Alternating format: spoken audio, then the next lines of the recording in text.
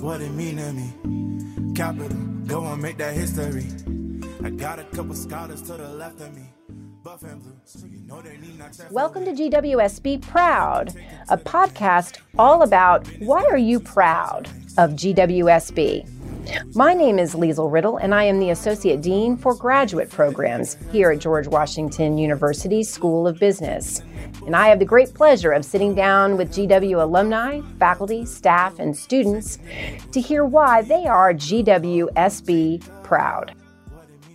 Welcome to the podcast today. Today I'm joined by my very dear friend and also colleague, Professor Leo Morrison, who is also our Chief Diversity Officer for the George Washington School of Business. Hi, Leo. I'm so glad that you're here today. Thanks, Lisa. It's good to be here with you.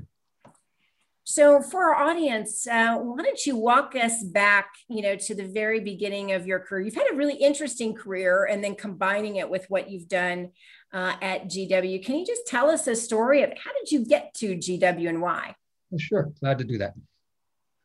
Well, this is actually my third career, and it all started as an undergraduate student in business. And after graduation, I went to work for one of the large public accounting firms. I was there for 2 years, during which time I got my CPA. But I realized that I didn't want to do it for the rest of my life. I was still in my early 20s. I wanted more. And what I really missed was school. I'd always loved school, starting from the first day of kindergarten all the way through college. I just loved being in school and learning. I still do. So I decided to go back to school. And my favorite classes as an undergraduate student were my 3 business law classes, which is funny. That's what I teach now. So I decided to apply to law school, and I got into a good law school, surprisingly. And so I spent 3 years in law school, loved every minute of it. Unlike many of my classmates who were anxious to graduate and get out into the real world and make big bucks, I really loved law school. So I did graduate and went to work up here in Washington, D.C. with a law firm for about 3 years. And then I saw an ad in the Bar publication for local lawyers that GW's accounting department had put in. They were advertising for somebody with a JD CPA to come teach business law in the accounting department. And I wasn't in the job market, but I thought, this looks really interesting. This is a way to get back to school and actually get paid for it this time. So I sent them a resume, came in for an interview, and I fell in love with the place. I fell in love with GW. And then it was that, anxious few days waiting for an offer. And when I got the offer, I was thrilled. So I came to GW then, and I've been here ever since. And that's been 37 years now that I've been at GW. So obviously, 37 years. Career. It's been a rewarding career for me in many ways. So I'm happy to be here. Well, and you've played lots of different roles in your 37 years, right? I have. One of the roles I haven't played is that of a typical professor. I do teach. I teach a lot, and I love teaching. But I haven't done much research at all. I did enough to be offered tenure. But then once I got tenure, I kind of stopped with research because I don't have a PhD. I don't have that research background. So instead of doing research, in addition to my teaching, I've been doing a lot of administrative type work, service to the university, both at the university level, which has been great. And I recommend that to young faculty to get involved at the university level in service because you're going to meet people all across campus. Very rewarding. And at the school level, done many things. Just to tick off some of the most memorable ones. So I ran the Master of Accountancy program for several years. Maybe my most fun was the time that I was the academic director of the Madrid Study Center, our study abroad office in Madrid campus. And that allowed me to spend a year in Madrid with my family, which was life-changing for all of us. Really wonderful. And then I also was the dean for undergraduate programs in the business school for 4 years. And that was also challenging, as you know, challenging to be a dean of programs like that, but also very rewarding. I learned so much about leadership, about myself, and it gave me an opportunity to work with some tremendous people and to make a difference for our students. So I'm very proud of those 4 years. After those 4 years were up, I took a 1-year sabbatical back in Spain. And when I came back this past year, our dean, Marotra, said, here, I'd like you to do something for us now. Here are 3 options for you. And I looked through those 3 options. I talked with my wife about them and thought about which one should I take on. And that's when I chose to become the Chief Diversity Officer. So that went into effect in January, and I've been doing it for 6 months now, 6.5 months. And it's also been very challenging, but very rewarding at the same time. So why are issues related to diversity, equity, and inclusion particularly of interest for you to take a whole position focused on that for the school? Well, I think it's really important to me because I guess I have a sense of justice, like most people do. We want justice, we want fairness. And if we look at the situation, particularly, in the United States, our local situation, there's a lot of injustice and a lot of unfairness. There are a lot of people who don't have the advantages that I have and face significant headwinds trying to move forward because of their race, because of their gender, because of sexual orientation, disabilities they might face, their religion. There are many different headwinds that people might face.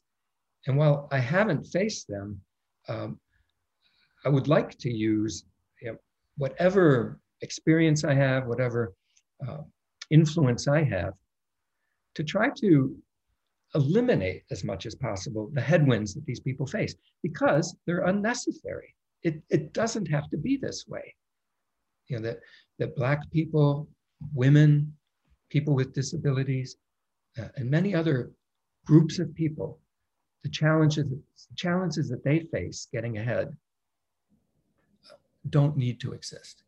So it seemed to me, I think it's important that society do what it can to correct these injustices. Give everybody a fair opportunity to get ahead according to their abilities and their needs. And if I can play a part in that, then that would be very rewarding for me. So when Anuj came to me with these options of what he would like me to do, this is the one that really attracted me, because I thought, here's something where here's a place where perhaps I can make a difference. And when I do retire, you can probably calculate my age by now. It won't be that long in the future. When I do retire, this is something I can look back on with pride. I didn't just teach tens of thousands of students, which is significant in itself, but maybe I was able to leave a legacy at the school. Maybe I was able to do something that was really important. A challenge, but very important. And if I don't succeed, well, at least I tried, and I won't regret that I never took that opportunity to make a difference. So it's a somewhat selfish reason, right? It's trying to feel important and feel like I've made a difference and give my grandchildren something that they can be proud of, and their grandfather, those kinds of things, right? But I also think it's the right thing to do. So. I think, speaking frankly, I think there were a lot of people when you first took this role that kind of were, I wouldn't say shocked, but kind of surprised that a white male, not you, but a white male would take on such a role, or even should take on such a role. And so I felt that way often in myself with some of the work that I've done in social justice myself, but where is my role, as someone coming from the white community and so on, and what should it be? And so I'm curious what your thoughts are on that kind of a reaction, and what you think should be the role of those like us. Yeah, well, that's a great question, Liesl. And it's a challenging question. I mean, you see most people who are appointed to CDO positions don't look like me at all, right? They're not as white, not as male, not as old, I suppose. Um, and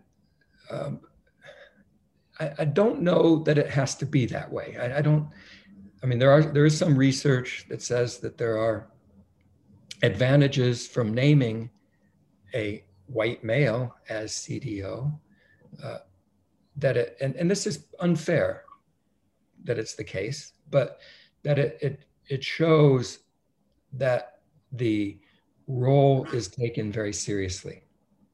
Now, I have to be careful with that because that could be misinterpreted, right? Right. One could be very serious giving that role to anyone, right?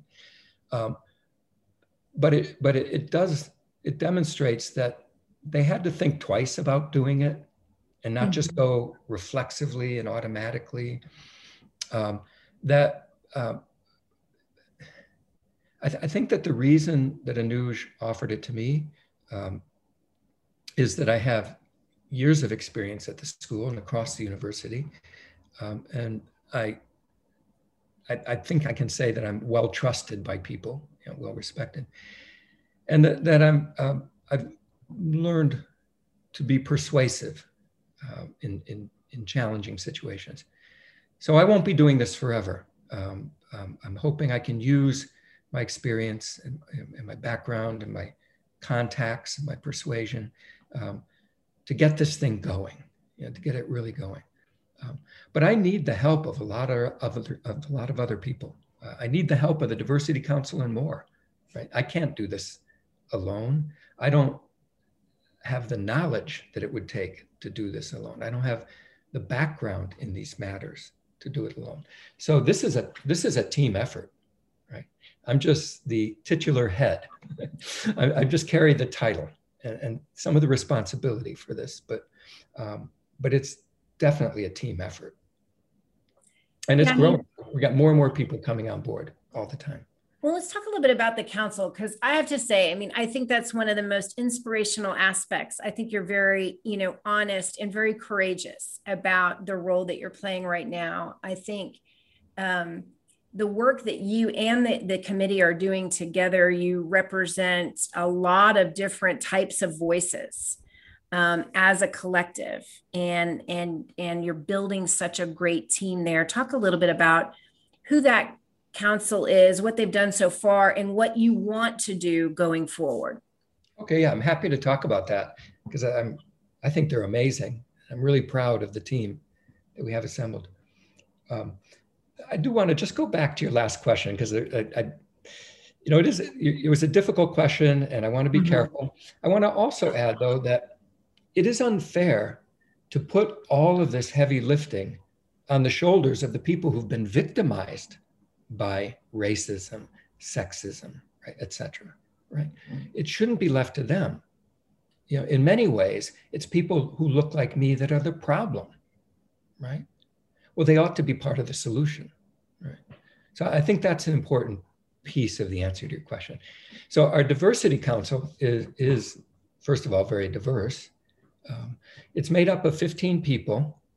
We have 7 faculty members, including myself, and 7 staff plus 1 alum.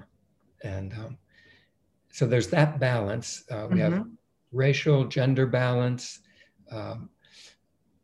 We have balance in terms of sexual orientation, but people weren't necessarily chosen for those reasons. I mean, those were important characteristics we wanted because they bring knowledge and experience and a voice to this important council.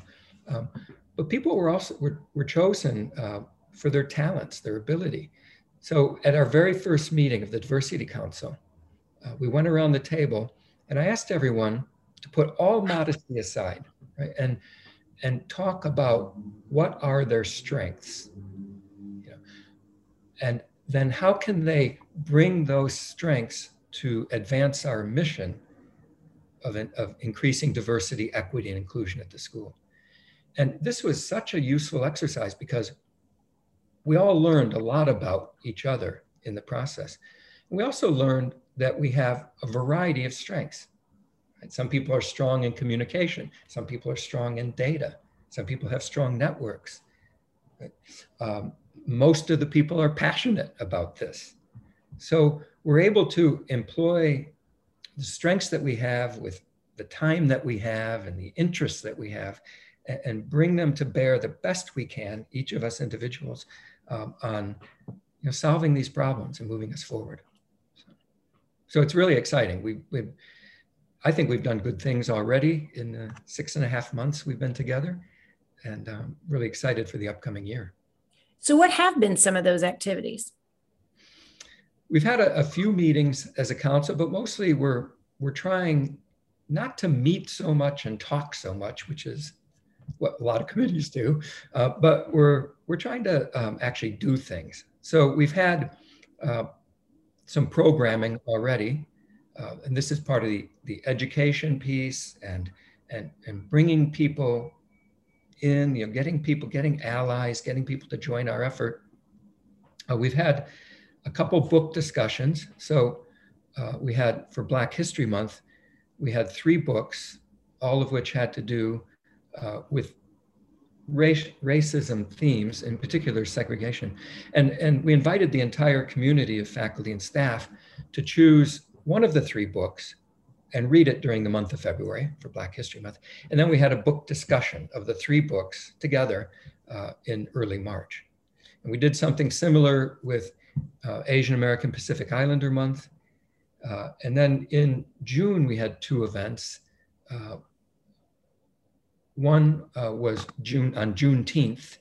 We worked with the GW Black MBA Association, one of our leading graduate student organizations, to put on a program called The Joy of Juneteenth. It was a wonderful program, open to the entire community. And then we also had a Pride event, because June was Pride Month. Dr. Katina Sawyer from our management department, who does great research in diversity, inclusion, and in particular in LGBTQ communities. She put on a program on being an ally to the LGBTQ plus communities and beyond. So I really liked that, because one thing it did was inform people more about the different communities that we have, and different Pride communities that there are, and the difficulties that they face, the headwinds that they face, right? Not being mainstream, not being like what society expects or has expected people to be, right? Being different in that way. Enormous headwinds that they faced. So what challenges do they face? And then how to be an ally in general, which is important, but also how to be an ally in particular to the Pride community. So it's a wonderful program. She's such a great colleague. I look forward to doing more programming with her and other faculty in the year ahead. She also has a great podcast. I'm going to put in a plug for her podcast, the Worker Bee podcast. And that is really a great opportunity for people to kind of listen to a dissection of some of the latest academic research coming out in the field of management, but then in a very easy to use kind of fun way for managers. And I think she and her colleague from graduate school still get together and do this. And it's a really, really great podcast to listen to. I bet it is. I bet it's great. She'd be brilliant at something like that. She speaks so well. She's so enthusiastic and so knowledgeable, smart. That's great. I'll have to listen to that. Yeah. So we'd like to do some more of those events. I'd like in the year ahead for us to start co-sponsoring events, partnering with academic departments in the school or offices like the graduate programs or undergraduate programs offices. I'd like us to do things together, and also across campus with other schools to do things together, co-sponsorship. I think that helps to spread the word, helps us get the word out there to more people. It shows a lot of unity, which is what inclusion is about. So I'm excited for that. That's going to be one of our initiatives going forward this year. A lot of our programming will be co-sponsored. So I know, when you started this, it's a very new initiative, although the idea of promoting these values is not new necessarily to GW, but having more of a concerted and organizational effort, systematic effort toward it is.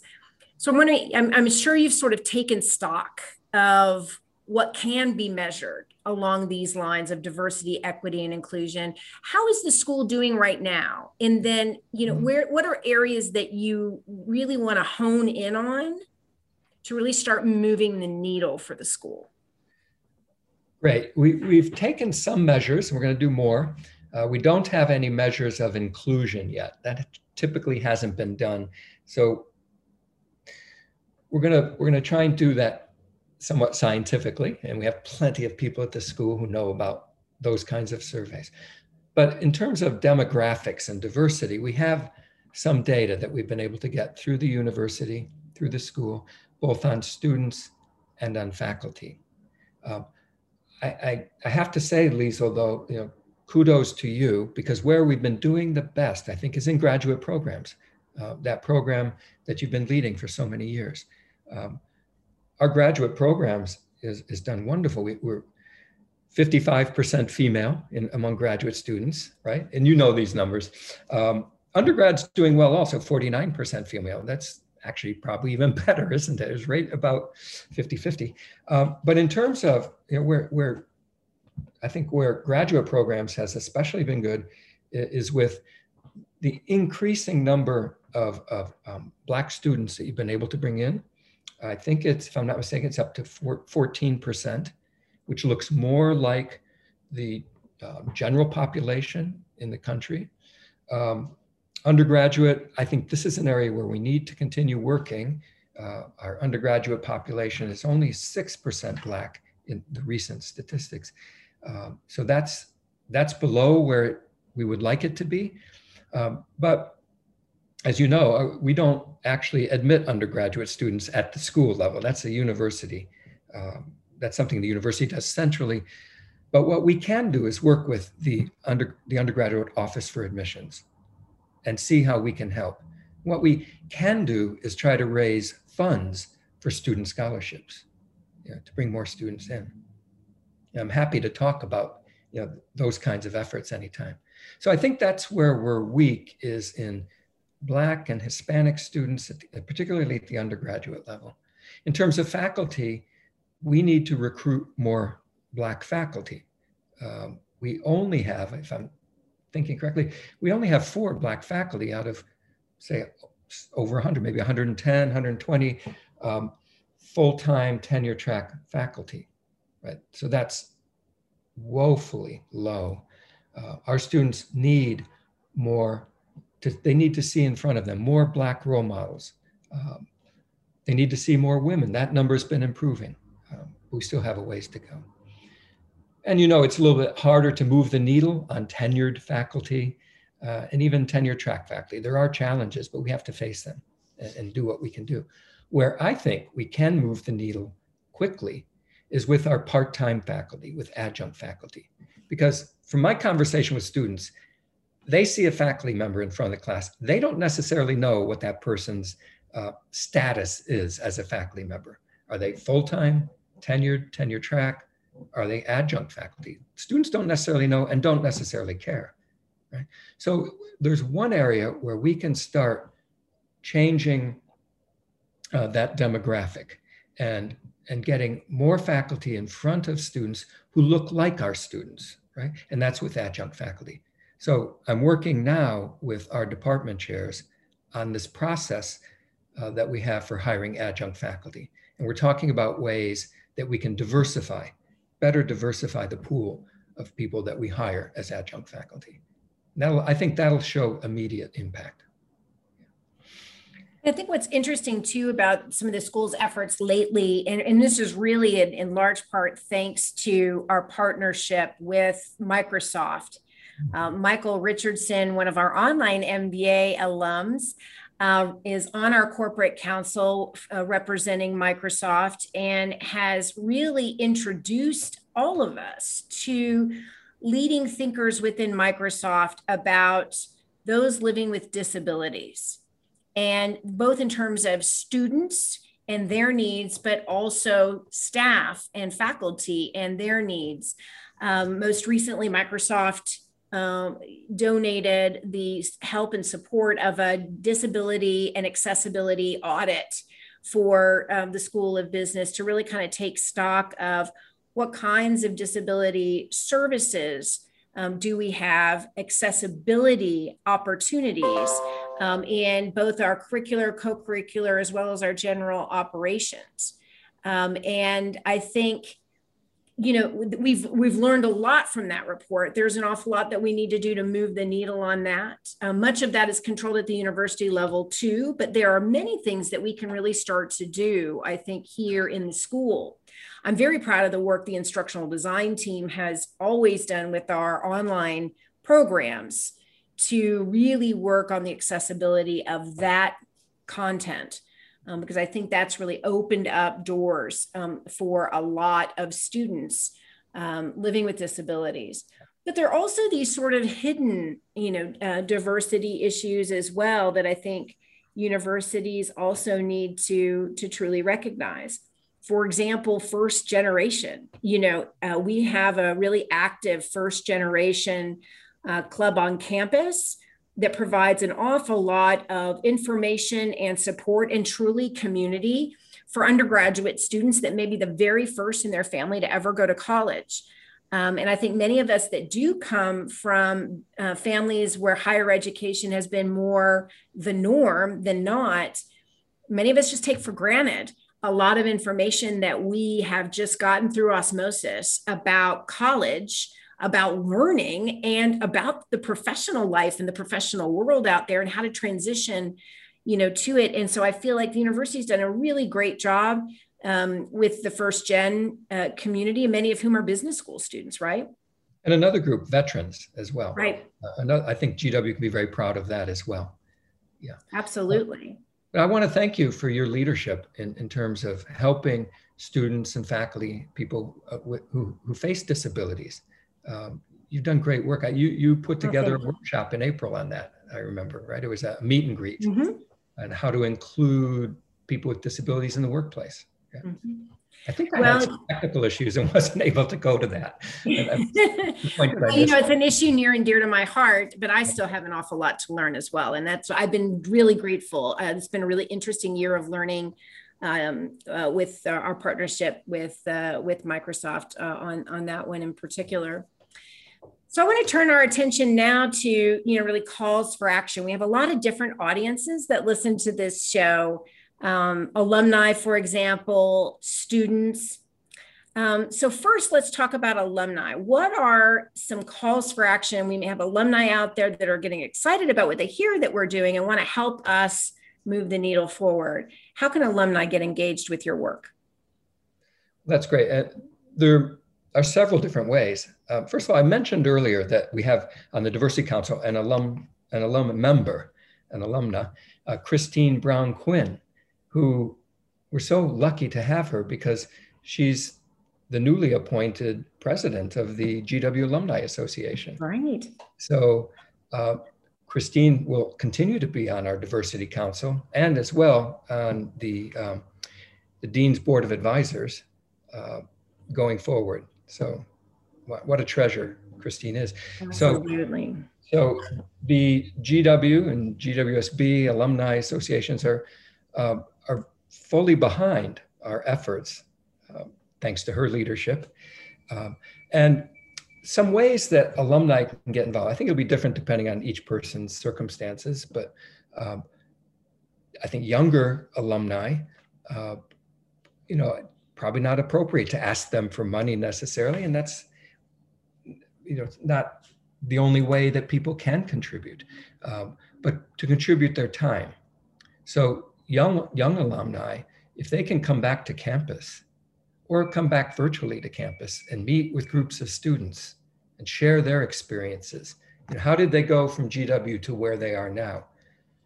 There is no group of people that our students enjoy hearing from more than recent alumni.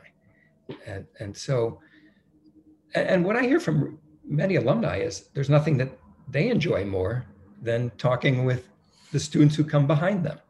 So it sounds like a match made in heaven. And what we can try to do is to facilitate that match, right? So to put our recent alumni or even not so recent alumni together with groups of students. match their interests. For our affinity groups, say, for example, the Black MBA Association, for student groups of students like that, it'd be very helpful to hear from recent alumni, Black alumni, to talk about their experiences in the workplace. How does their employer help them to succeed? What kind of mentoring opportunities are available? What kind of networking? How welcoming is their industry to them? So these kinds of programs, I think, would be great for alumni to be involved in. Then, of course, more senior alumni and entrepreneurs, you can work with our Career Center to hire our students, recruit from our students. We have a great director of our Career Center, Mark Strassman, who was featured on a podcast not too long ago. Thank you, Lisa. He'd be very happy to speak with you about different ways that you could help our students who are looking to move from GW into a career. Right? And then, of course, there are financial contributions of any size that could be made that would be very helpful. Scholarships, of course, are very important. Contributions can be made to hire faculty in certain areas. And one thing we're talking about is the possibility of an endowed chair for a faculty in the area of diversity, equity, and inclusion. To hire a professor with an endowed position to lead the effort among faculty in research and teaching diversity, equity, inclusion. I think that'd be great. And other contributions can be made to the Dean's Fund. When I was the undergraduate dean, one thing that I found very helpful was having an emergency fund, some money set aside so that when a student faced some unexpected emergency that might interfere with them completing their semester, right, or even graduating, we could provide the resources they needed. I remember one student's house burned down, his family's house burned down, but we were able to help to the extent that we could, and several other stories like that. So that kind of a fund is very helpful. And that fund existed, I know, at the undergraduate level, thanks to the contribution of a generous alumnus. So many different ways. If none of them resonate, feel free to reach out to me or Liesl, and I'm sure we can come up with some other ideas that fit your abilities. And what about students? How can students, you've mentioned Black MBA, what are some of the other organizations or ways really that students that want to do something undergrad or grad to really help in this effort? Yeah, so we have just about every affinity group student organization that you can imagine, several for women, Hispanic students, usually they're separated graduate and undergraduate, pride organizations, Asian American, of course, Black. We have many student organizations along those lines. Those student organizations can reach out to me, and I'll be reaching out to them, and already have, in the case of several of them, about how we can do programming together. And I'm always happy to go to one of their meetings and answer questions and talk to them. To talk to them about what we're trying to do and how they can be involved. So otherwise, I would encourage students to do the same thing that I would encourage all of our community to do, faculty, staff, and alumni, and that is to diversify their networks. Our networks, if we look at them, are often made up of people who look a lot like us, people who have similar backgrounds to our background. Right? And networks are so important for helping ourselves, but also for helping other people get ahead. Right? That's the most rewarding thing about a network, is when you can use your network to help somebody else. Right? But if your network isn't diverse, then you're not going to be able to use that network in a way that really advances diversity, equity, and inclusion as much as you could. Right? So I encourage everyone to try to diversify their network. And I'm hoping that in the coming semester, in this coming academic year, we're going to have a program, probably a panel, about the impact of a diverse network. Right? Impact in the sense of how it can benefit you and how it can benefit our core values of diversity, equity, and inclusion. How it can benefit the school, the community, how everyone benefits from having a diverse network. And it just requires a little bit of effort. So. Well, I'm looking forward to that one. Well, and another thing people can do is read and learn. And I think your book, groups have been very helpful for that for me. So what are you reading right now in this area, Leo? And or do you have a favorite book or set of books that you would really recommend the listeners to? Oh, that's great. A great question. I've read so much in the past 6 or 7 months since Anuj offered me this position. Mm-hmm. It's been tremendously rewarding to learn all of this. But it's also challenging, absolutely. I mean, it challenges the things that I was taught all the way through law school even. The things I was taught, the very important things I wasn't taught, but that are real, right? So I'm glad you brought that up. It's really important that people read, educate themselves. It doesn't have to just be books, right? There's all kinds of media that we can follow that can fill in these gaps in our education. So 3 books I would recommend in particular to people who are starting out or along the journey of learning more about this. I think one was so influential for me is a book called The Color of Law. The Color of Law by Richard Rothstein. He's a law professor who wondered, why are our neighborhoods so segregated? Why do Black people, you go from city to city, why do Black people live on one side, white people live on another side of town? And why are those sides of town so different from each other, economically and in other ways? And what he found was it wasn't like most people believe, well, that's where people choose to live. They want to live with people who are like themselves, right? What he found instead was that government played a huge role in bringing this about, right? That federal, state, local governments required residential segregation of races. And, I went through law school. I didn't know that. That wasn't taught, right? And his book is very detailed, very well written, heavily footnoted, explaining all of that.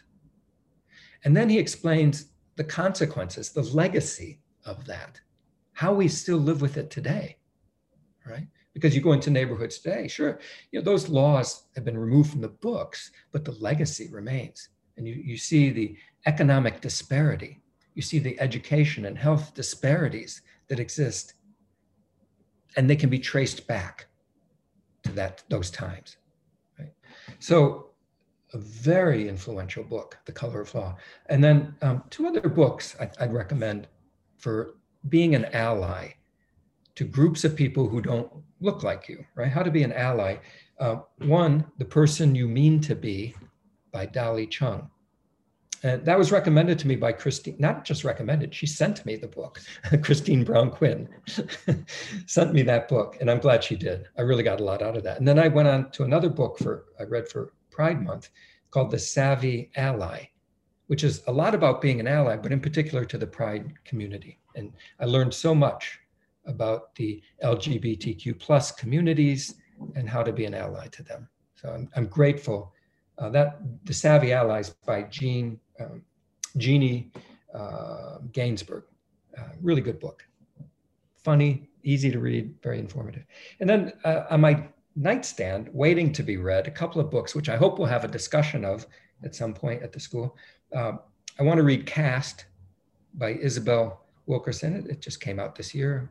Looks like a great book, and it's got great reviews, and I've heard from friends. It's a must read. And then a book not so many people have talked about, but it's called The Conversation by Robert Livingston. He's a Harvard professor. Mm-hmm. I've seen him on television many times, very impressed by him. What he says really resonates. But his book, The Conversation, is about how to talk about race with people. That's a difficult thing, right? How to talk about race. We're not used to doing that, but we need to be. So how to talk about race and then turn those conversations into productive outcomes. So that looks like a great book. Very well written, brilliant author, Robert Livingston, The Conversation. So those would be my next two books, and I hope that we'll have a conversation about them at one of our book discussions. Absolutely. Well, you're a great professor, Leo. You've now given me tons of homework. I now have several books that I have to add to my nightstand. And as always, every time we talk, I'm just so grateful for your service. I'm very inspired by your passion and your commitment to something that's very difficult, but very important.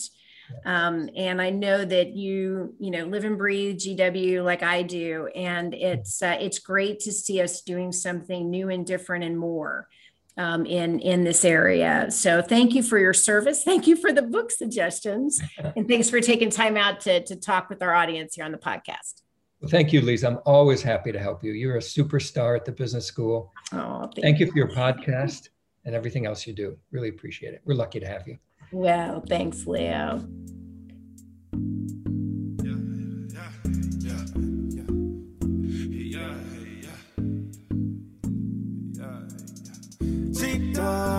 What it mean to me. Capital, go and make that history. That's all for this episode. Thanks for listening today. Shout out for music credit to Plantain Poppy, also known as Michael Ferrier, GW class of 2020. See you next time to learn more ways we are GWSB proud.